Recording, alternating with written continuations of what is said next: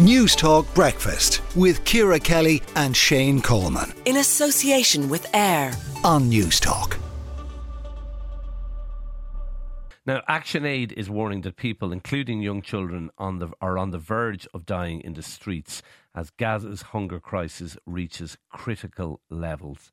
Karol Balfe, CEO of ActionAid, joins us now. Karol, what's your information from on the ground in Gaza?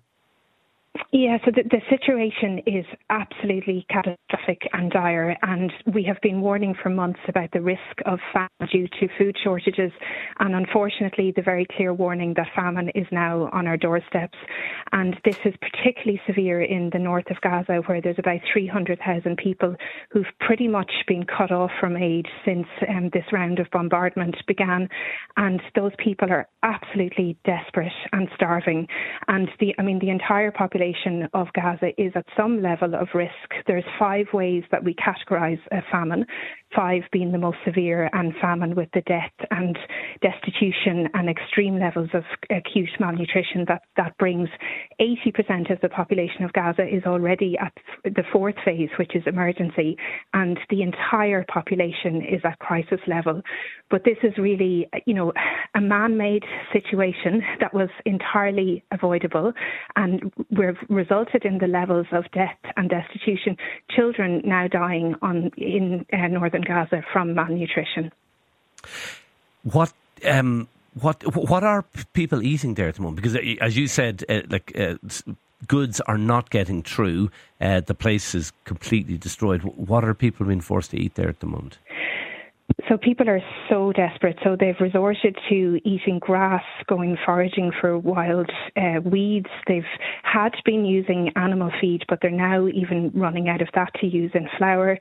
We're hearing people, so desperate that they're actually killing their animals, horses, so that they can feed their family.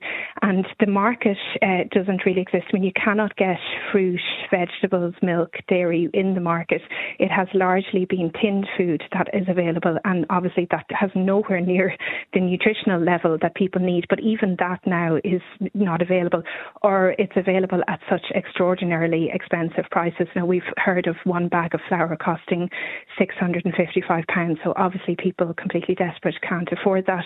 And with, every situation like this, it is always children, pregnant and breastfeeding women and the elderly who are most acutely affected. And northern Gaza is actually one of the worst places in the world for child malnutrition at the moment. So 1 in 6 children in the north of Gaza are acutely malnourished, and 3% are experiencing severe wasting, which is really the most serious, dangerous type of malnutrition that a child can experience. And it does mean, unfortunately, that those children will die unless they get really urgent intervention, and they will definitely have lifelong health implications even if they do get that support. Urgent intervention required. Is that possible at the moment? It's definitely not possible at the moment. There's a trickle of aid getting in, and the only way to stop this going from, extremely devastating to just unimaginable in terms of its consequences is a permanent ceasefire. So, any talk of kind of a pause will not solve this problem. We need a permanent ceasefire so that there can be a massive scale up of unfettered access of aid. Unfortunately, we have heard constantly of the Israeli government restricting the amount of aid that goes in, restricting certain items. That means an entire convoy can't enter because they have a concern about one particular issue on the aid convoy. And, really shockingly, since the International Court of Justice clearly said to the Israeli government, you need to increase the amount of humanitarian aid, actually we're hearing that it's dropped, and that half of the aid in February went in compared to January. And Human Rights Watch has said that there's been a 30% drop of aid accessing the Gaza Strip since that ruling. Karol Balfe, CEO of ActionAid, thank you for talking to News Talk Breakfast this morning. News Talk Breakfast with Ciara Kelly and Shane Coleman. In association with AIR. Weekday mornings at 7 on News Talk.